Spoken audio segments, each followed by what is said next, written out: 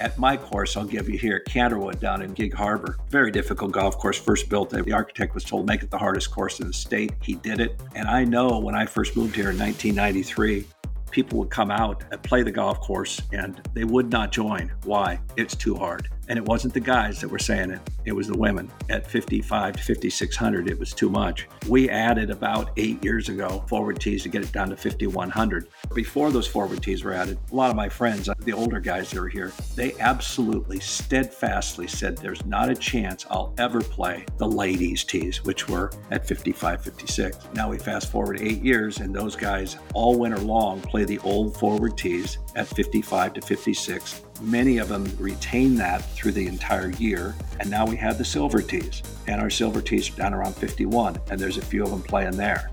And I know that when we finish, we still have some tees we need to do, that they'll move there.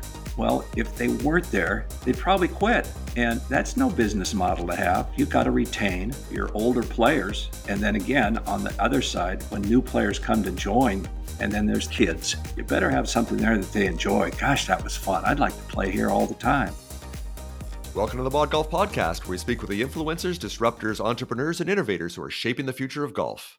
If you're a regular listener, welcome back.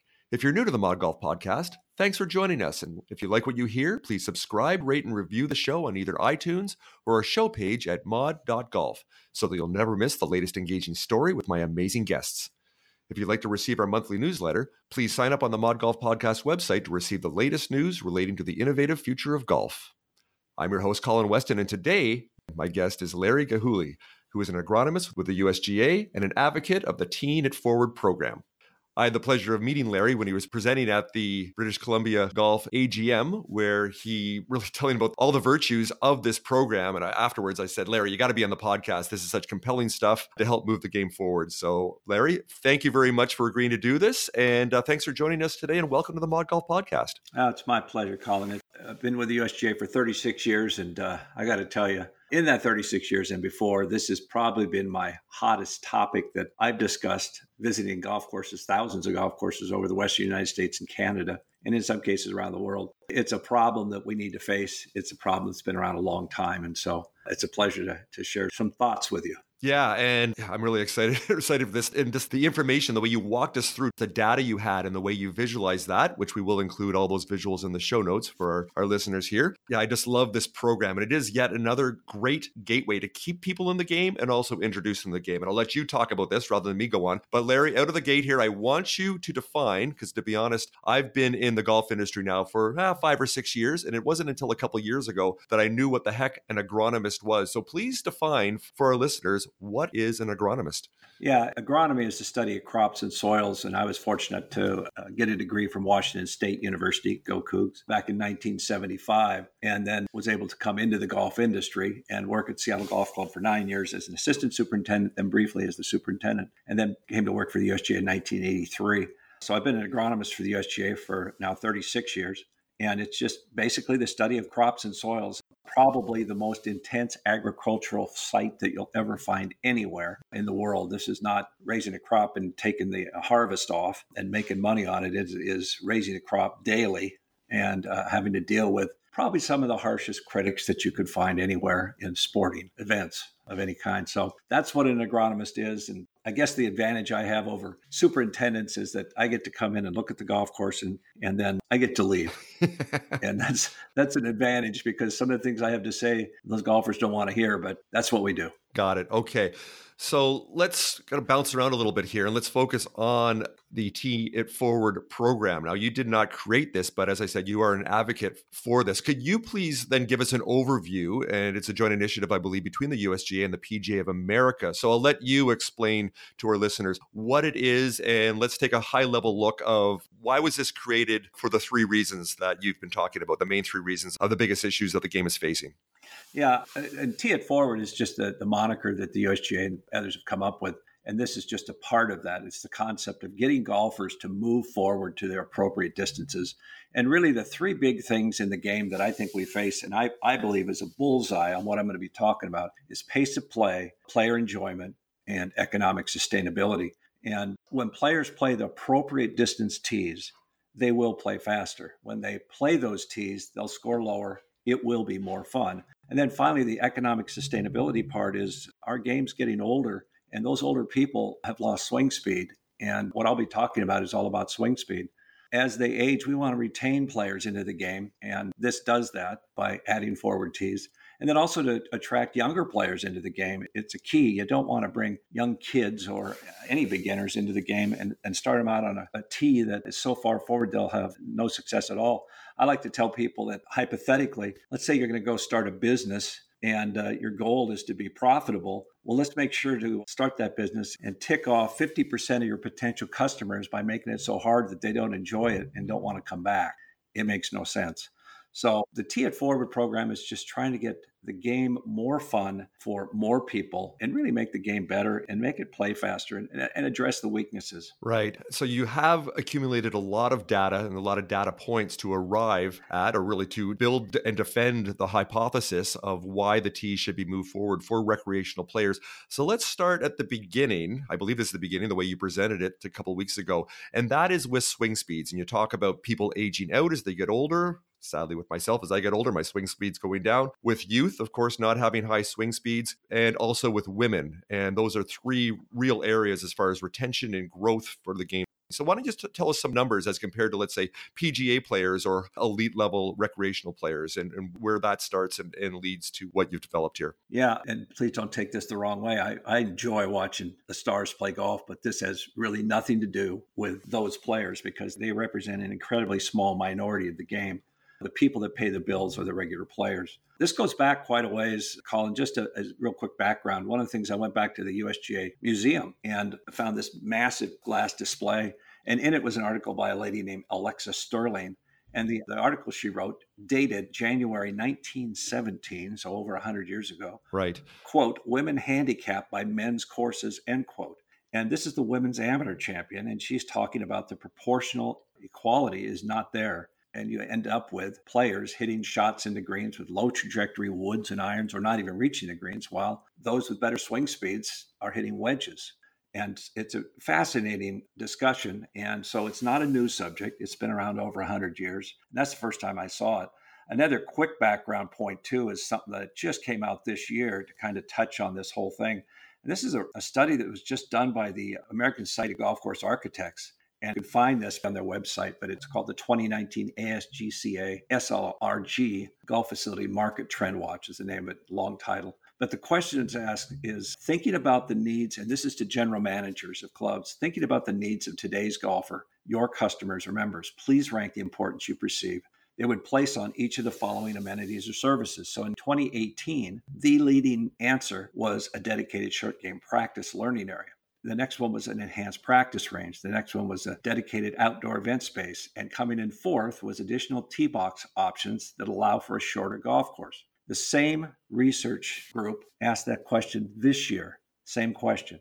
Number one by a mile was adding additional forward tees. 70%. It went up from 40% to 70%. And all the rest of them dropped down below. So what's going on here is a trend. It is absolutely related to swing speed. And again, as swing speeds are decreasing, there's more of a desire for players to move forward. So that then led to, and it has over the past few years, research done by both the PGA and the USGA showing that the average swing speeds for players, male and female, is not anywhere near the pros. And based on what is determined, it is very good. I'd have all of your listeners go onto the PGA website, and it's a nice short article about setting your course up for success. And in that, it shows not just the swing speed analysis and data, but also how long par threes, par fours, and par fives should be as far as maximum distance based on the distance the players actually hit shots.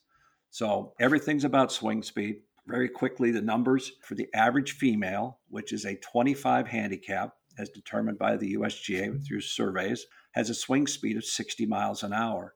That person is going to hit a driver at sea level on a flat piece of property, 140 yards. They're going to hit a 3-wood 120 yards. So right there, you know that the par threes should not exceed 140 yards because that's the driver length. The par fours should not exceed 260 yards because that's a driver and 3-wood. And then the par fives should not exceed 380 yards because that's a driver 3-wood, 3-wood.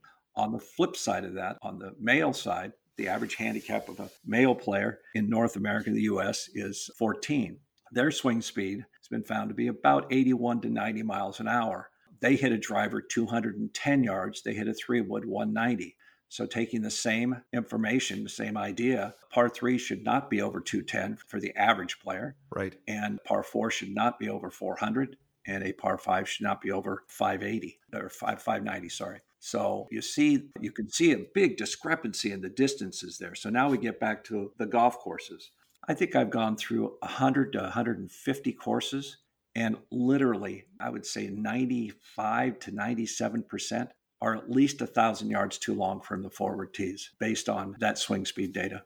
Now, I find this interesting. There's other factors at work here, too, that I know you're going to get into, and this is the ego, especially with men, and it ties into player enjoyment. I can talk about this personally, that I like to think, I hit my average drive 245 as a guy in his early 50s, but I now have, and I've had them on as a guest with Arcos, with their technology. So at every club, I've got it tracked of how far I hit it, and I know that's not true. My average drive is about 223. So just doing the math, like you said, you just add it up. So if I'm hitting 3-wood, coming out of my shoes to try to hit the green, which I will do maybe 1 in 10, maybe, my enjoyment is going down. Whereas I move it up, it's like you've talked about here, all of a sudden I'm hitting a short iron into the green. I'm on the green. I'm putting for birdie more often. I'm enjoying the game more. So if I'm playing at, and you'll get into the numbers of the length of the course of what it should be, but if I'm playing a course from the forward tees that's 1,000 or 1,200 yards shorter, my enjoyment goes up and the pace of play goes up too. Yeah, a good way to describe it. I talk about this on every visit I go on to try to get the point across to folks,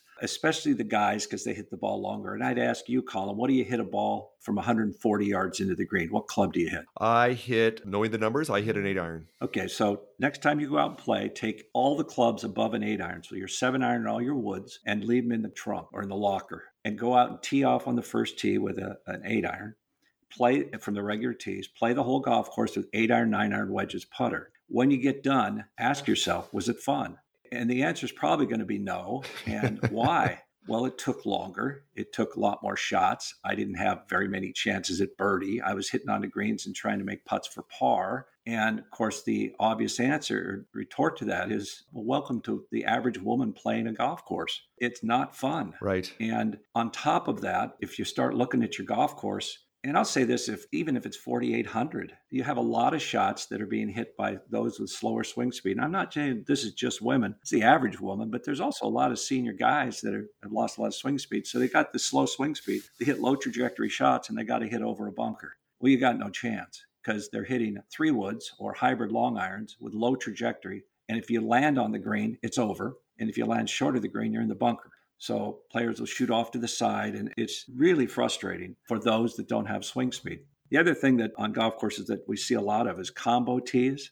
Will have the option, if they don't want to play the forward tee, they play the next combo back or the next tee or the next tee. Well, everybody that plays the game that has decent swing speed could play every tee on the golf course. Right. Well, guess who can't? It's the people with slow swing speed, which is your average female player and a lot of your increasing amount of seniors.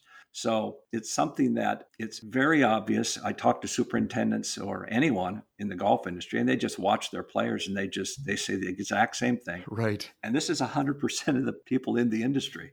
I feel sorry for the poor women. And the quote I hear all the time is, if I had to hit that many shots all the time, I wouldn't play. Right. Well, there's a great thing to do for an industry. No wonder we're having problems retaining players into this game. It's too hard. We need to make it more fun. Absolutely. And those 2 points there, and we will get into that, and also with helping new players get into the game. But one thing I wanted you to talk about here, and I found this really interesting, and this is more of the psychological and social aspect of this rather than the pure numbers that we'll dig into a little bit more to arrive at the distances or lengths of a course as you see as it should be for higher enjoyability. But tell us about what happened when you changed the color of the front tees from red, and what red has traditionally implied, and why that has been a stubborn, ego-fueled barrier for moving people up, especially men. Yeah, it's interesting. By far, the most people that get upset about it are the males, and that's their ego involved. But I do run into courses where the lady players will steadfastly say, no, we have to have that color. Those are our tees. Well, no, they're just a distance.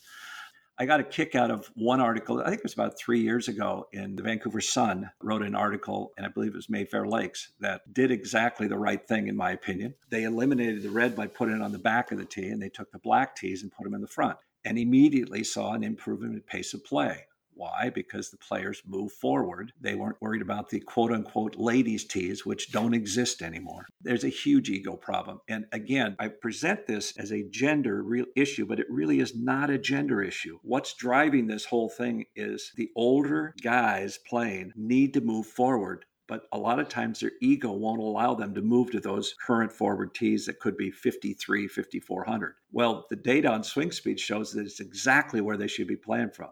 But those are red tees that are, quote, on the ladies' tees. Their ego won't allow it. So as soon as you put the properly distanced or even another set in front of that current forward tee, they all move. And not all of them, but a lot of them move. And I've seen that consistently on golf courses. So the first thing I do when I come to a club is get a scorecard and look down to the bottom and see if the color's red. And the first recommendation I'll say, get rid of it. And on that subject, there's a trend going on in the golf industry that I promote all the time. Didn't come up with it, but I love the idea. Get rid of colors entirely. Unfortunately, red is denoted as ladies' tees. Quite often, gold is senior tees, white is regular tees, and blue or black are the championship tees. Right.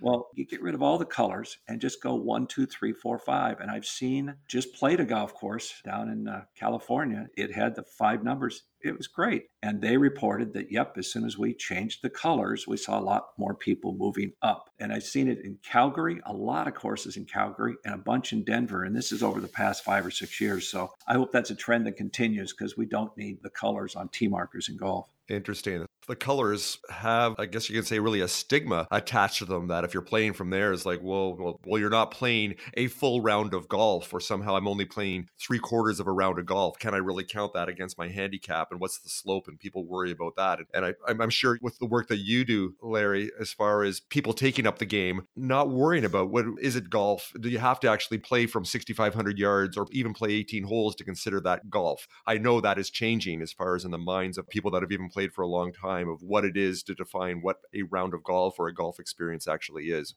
Yeah, the magical number was always 6,000 yards. That's gone. Right. As far as I'm concerned. And then an interesting thing going back 100 years, the color red and where it came from and why it's called what it is. It came from Shinnecock. Okay.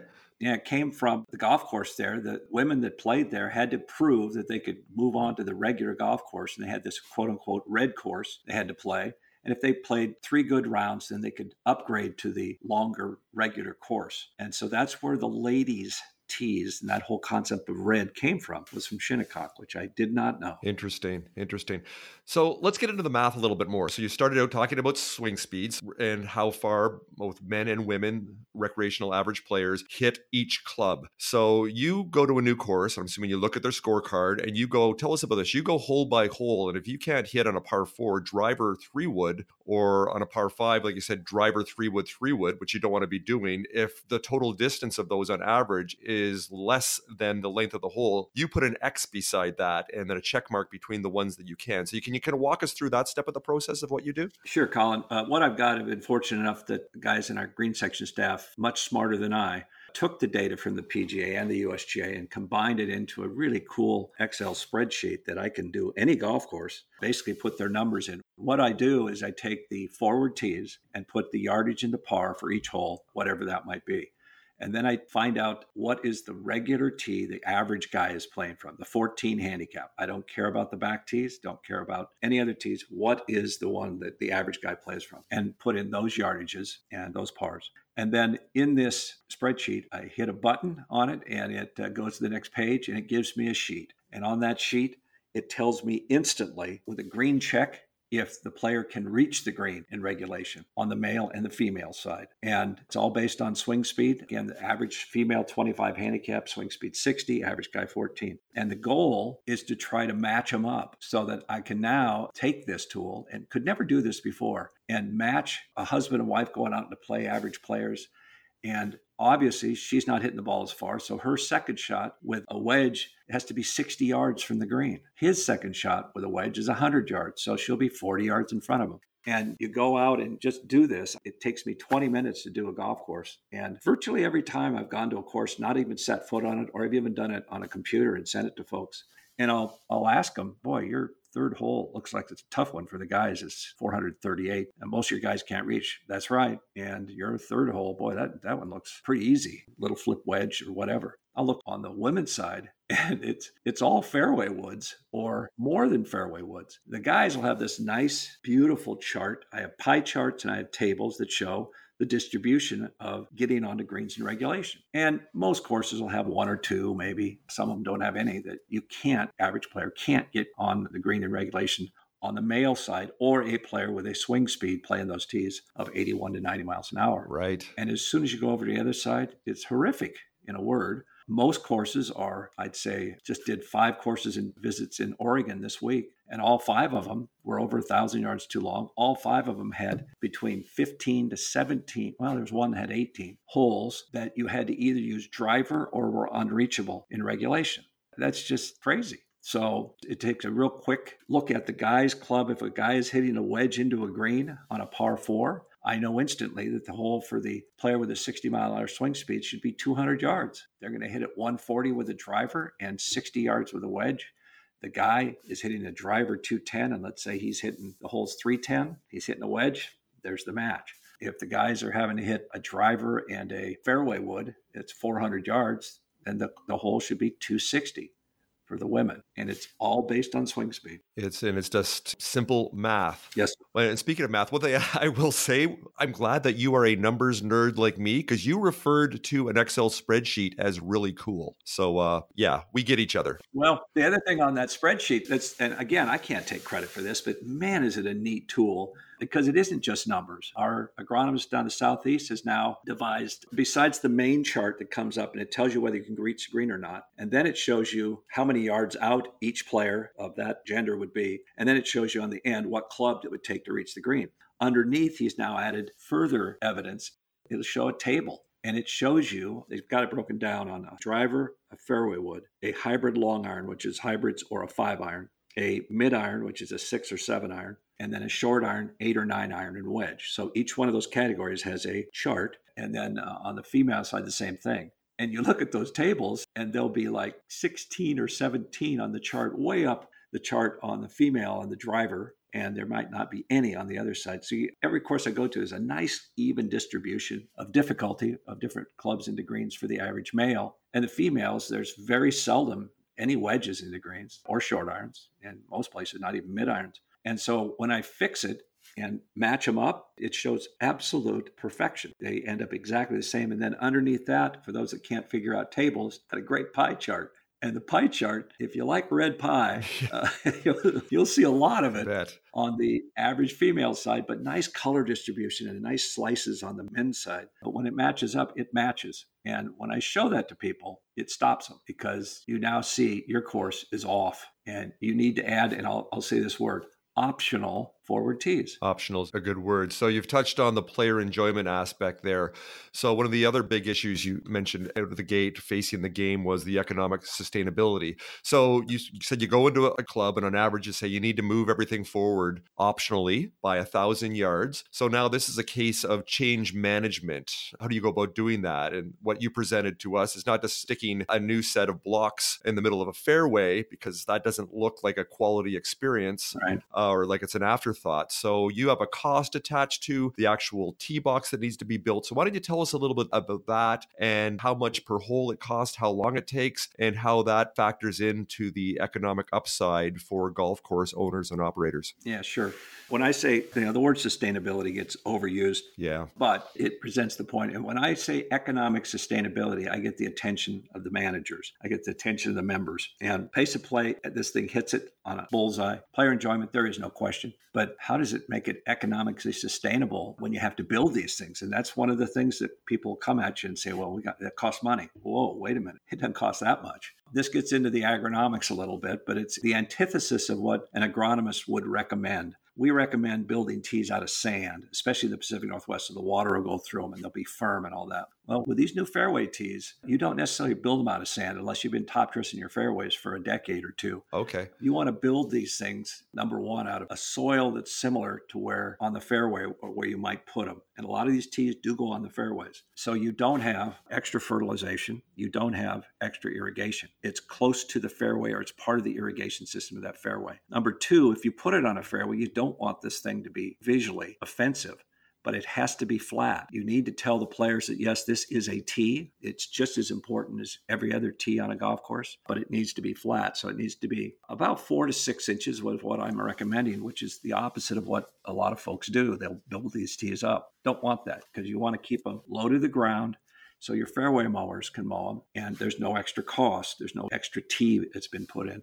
And then a lot of times guys will just take a sod cutter and cut the sod that's on the fairway, right, set it off to the side, build the thing up to whatever they want. Basically 500 square feet is where you should be, and maybe 750 square feet to 1,000 square feet total, because you have to feather these things off softly on the sides so your mowers don't scalp. And the ones that have done it right, San Francisco Golf Club, I know Seattle Golf Club's done it up here in the Pacific Northwest, and other courses have done it either outside contractor or inside. But when they do it right, it just blends in, and you just put the tee markers on it and it's done. So that's the way you build them, is you make them good, you keep them low profile, and you put as many on the fairways as you can. Now, the question that comes up when you build these things is, how much does it cost? Well, if you use the sod off your fairway, there's no cost there. You're not increasing the cost of maintenance on this if you're putting them on the fairway. The only thing that slows down is the mowers out there has to get off the mower and move the markers. So that's it from a maintenance standpoint. But the actual cost in-house, one golf course case study in Gillette, Wyoming. Superintendent had 5 guys near the end of the year. The grass had stopped growing, so they decided to start building these tees last fall. He reported me the cost per tee was about $600. And that was for one tee, 5 guys, 8 hours, and they finished it in one day. Wow. So, yeah, that golf course is a good one for in-house. Now, outside contractors, usually averaging about $1,000 to up to maybe $2,000 a tee, and that's it. So the cost is not that much. Now, we have another tool that we use that further solidifies this whole discussion. It's called a resource management tool. There's a cost involved in maintaining fairways that's more expensive than maintaining roughs. Right. And if you add a forward tee, let's say 60 yards in front of your existing forward tee, and your fairway starts right now, right near that forward tee, you could take 60 yards of maintained fairway and put it into rough. And this tool that the USGA has can estimate the cost savings. And in most courses that I go to, it's around $1,000 to $2,000 per 10,000 square feet of reduced fairway. If a tee costs $1,000 or $2,000 to build and you can save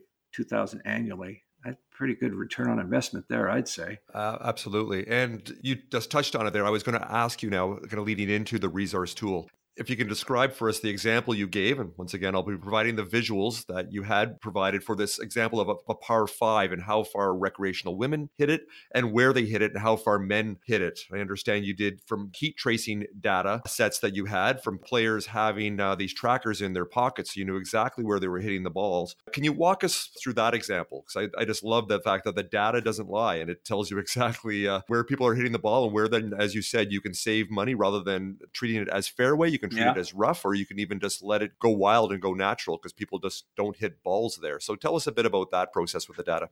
Sure. The data that I took was at the OGA course, the Oregon Golf Association. It's just fascinating. It shows these trackers that put them in players' pockets, not in their carts. And the neat thing about this is it shows you where the players go, but more importantly, where they don't go. And so if they're not playing a certain portion of the golf course, why maintain it? So a lot of the roughs around the tees and some bunkers, stuff like that. But for forward tees, it's fascinating. You have capability to take all of the male players out of this tool and just track where are the female players going. So you've got this heat map that shows where all the guys on this par 5 are hitting a 210-yard drive, and you can see the color. It's kind of a yellowish and orangish color that's right in the middle of it. And then they hit the next one, orange and massive color is about 181 yards, and they're 85 yards to the green. Well, that's exactly what that hole should be, is a driver 3-wood wedge for the average guy. So we take all the guys out of the picture and say, okay, let's look at just the women. And the average is about 141 off the tee. Good. Second shot's 129, a little longer, but that's okay. Third shot is 119. And now we're hitting our fourth shot from 70 yards, which is a short iron, into a par 5. And the heat map shows it. So what you do is you take then with this resource management tool and you hypothetically add a tee where it should go. In this case, it's 140 yards, 120 yards, and a 60-yard, 59-yard wedge. Well, on the photo, it's a huge reduction in the size of the fairway. So What this tool allows you to do is to, on your golf course, input data on your costs, and it then gives you costs for each portion of your golf course. How much does it cost annually to maintain a fairway, Right. a green, a bunker, a tee? And in this particular case, on their ninth hole, the cost for maintaining the ninth fairway at this golf course is $15,329.30 based on US average. Okay, so we took that number and just hypothetically said, okay, if the tee goes here, we can take off and reduce the fairway size. The overall cost drops to $13,216. Well, you just made a savings of about $2,000. And if the tee cost by an outside contractor $2,000, then there is a fast return on investment. And how do you put a price on player enjoyment, pace of play, and having those players come back?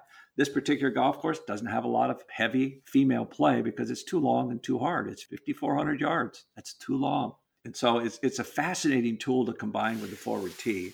It's something that the USGA is beta testing, and I know in BC we're going to be doing a lot of testing this summer, I hope. But it really puts an end to any questions, and it's an incredibly valuable tool. Like you said, data talks for golf folks that are maintaining golf courses and members and trying to keep costs under control. Right. You can start to look at your course in a different way and start to manipulate your numbers down rather than up. So that one we hope will be out in full force next year, and every golf course can get a hold of it. It's not very expensive. It's like $900 a year as a starting point. Good stuff. So I know you've been at this with Tee It Forward for some time, and you've seen a change of hearts and minds of people even a decade ago or even beyond that absolutely steadfastly refused that they would not play from a forward tee. And you're starting to see that change with more experienced golfers as elite level golfers as they get older. You found that through conversation and some evidence that people are slowly kind of changing that mindset. I guess you see this too. It's like, well, now it's an executive course, so it's not a real golf course.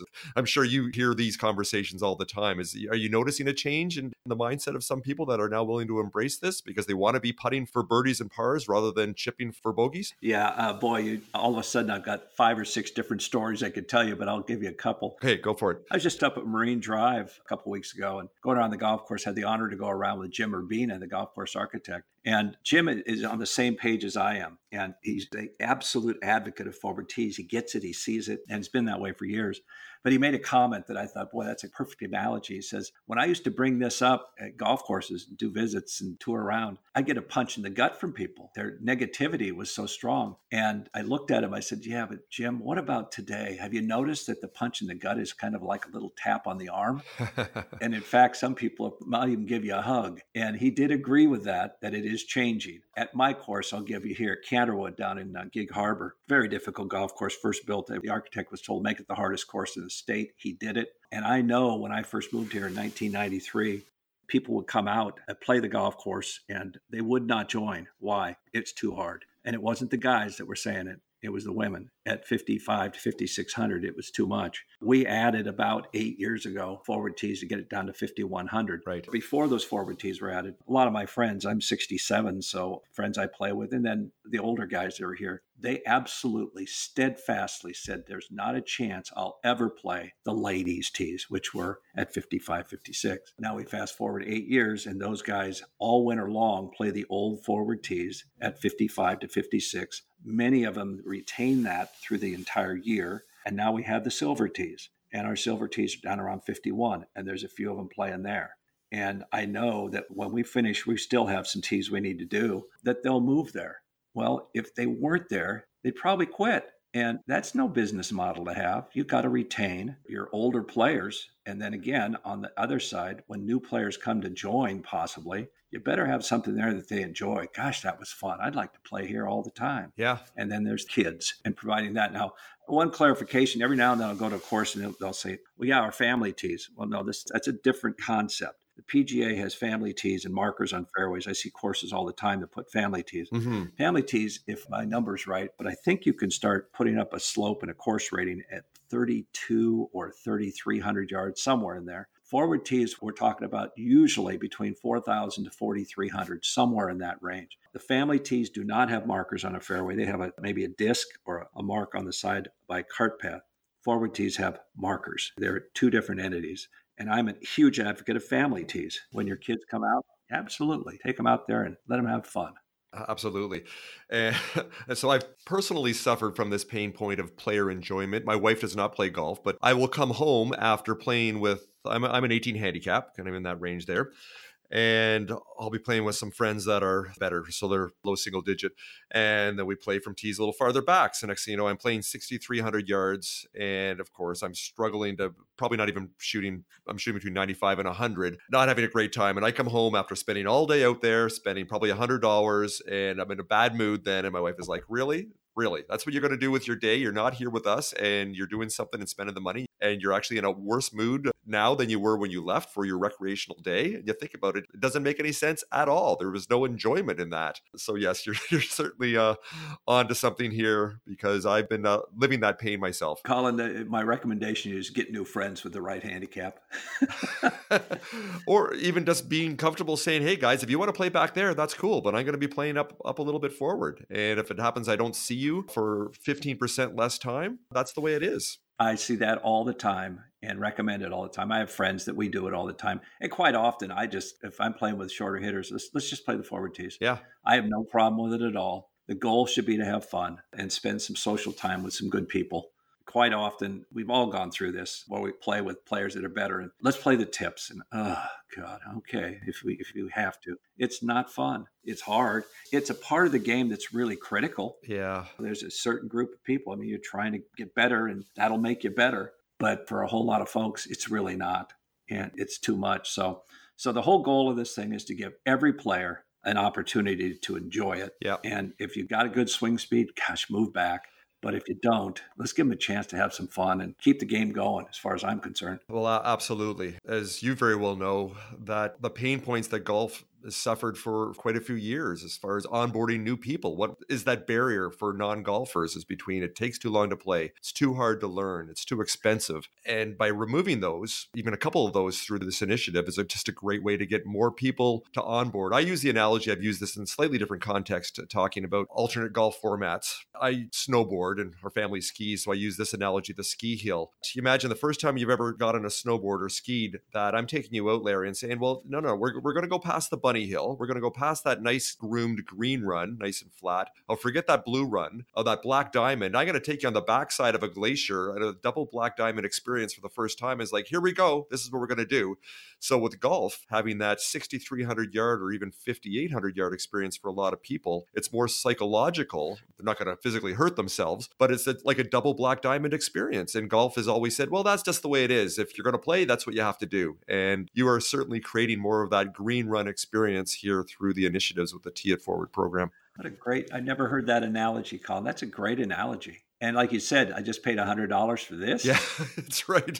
And yeah, I've just been miserable. It's not been worth it at all. But if you're a golfer, you know as well as I do that on that 18th green, you make that 20-footer. And you go, oh, God, I'm coming back. Oh, yeah. It's amazing. That one good shot always brings you back. It certainly does. So looking to the past here, as you mentioned, with U.S. women's amateur champion Alexa Sterling over 100 years ago, she got it right. And we're now just moving forward to make it more accessible and more friendly and more enjoyable for everybody, especially that massive untapped ocean of non-golfers. So with that, so we've talked about the past and the Mod Golf podcast here, Larry. As we finish up, we always like to talk about the future. So I'd like to hear what your thoughts of where would you like to see this go, or what the average golf course, both public and private, would look like, let's say 20 years from now. What is your aspiration for that, Larry? I don't think there's any question this is going to take over golf. I see it happening right now. I really noticed it in the last 3 years. And again, this isn't being pushed by female players. This is the older guys, the majority of the players that are playing this game, losing their swing speeds. And every course is going to have this. I feel absolutely confident in that statement.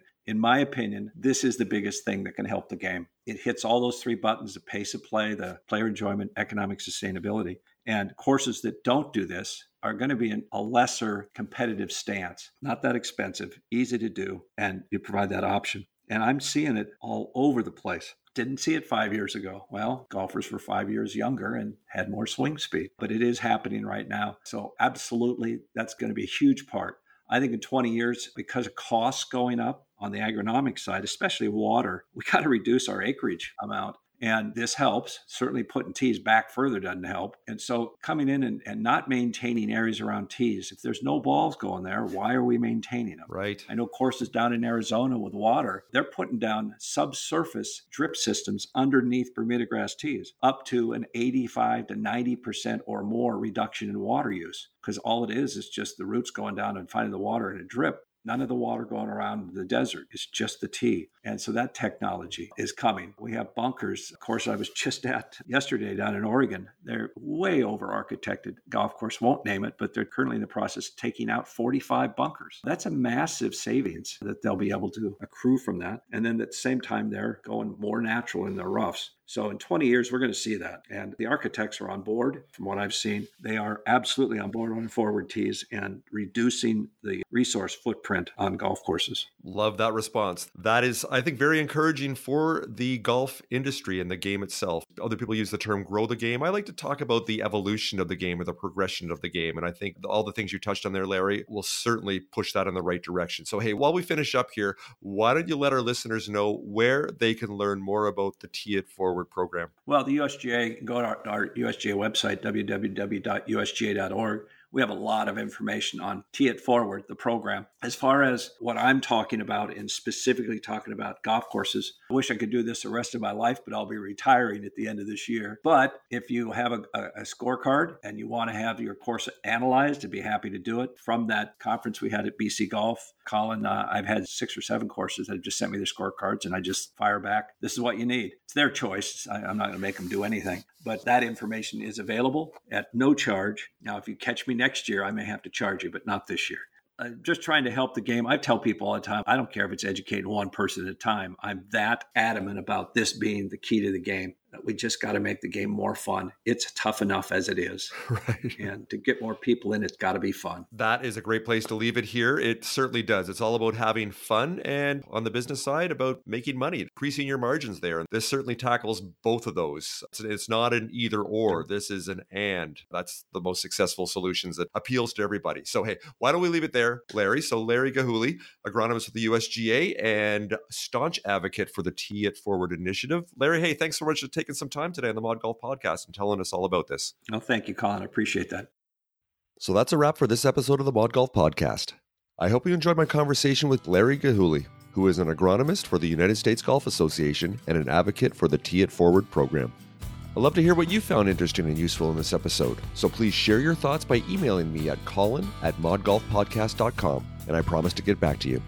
If you'd like to learn more about the innovative and inclusive work Larry collaborates on, go to our episode page where we've included links and photos to provide you with additional content. I'd like to extend my gratitude and thanks to our sponsor partners, British Columbia Golf and NextLinks, for helping make the Mod Golf Podcast happen. And I also want to send a big welcome to our newest sponsor, Golf Genius Software. Without their support, I wouldn't be able to bring you these engaging stories from the golf industry's brightest innovators and influencers. Are you a golf course owner or operator struggling with the complexities of running tournaments? Do you want to spend less time running them while increasing revenue and profit margins? Check out our friends at Golf Genius to learn how they can help make the magic happen at golfgenius.com. If you enjoyed this conversation about entrepreneurship in the golf industry, you can find more of our innovation stories on previous episodes at mod.golf or search Mod Golf Podcast on iTunes. And please rate, review, and subscribe to the show while you're there. I'm your host, Colin Weston. Thanks so much for joining me. Bye for now.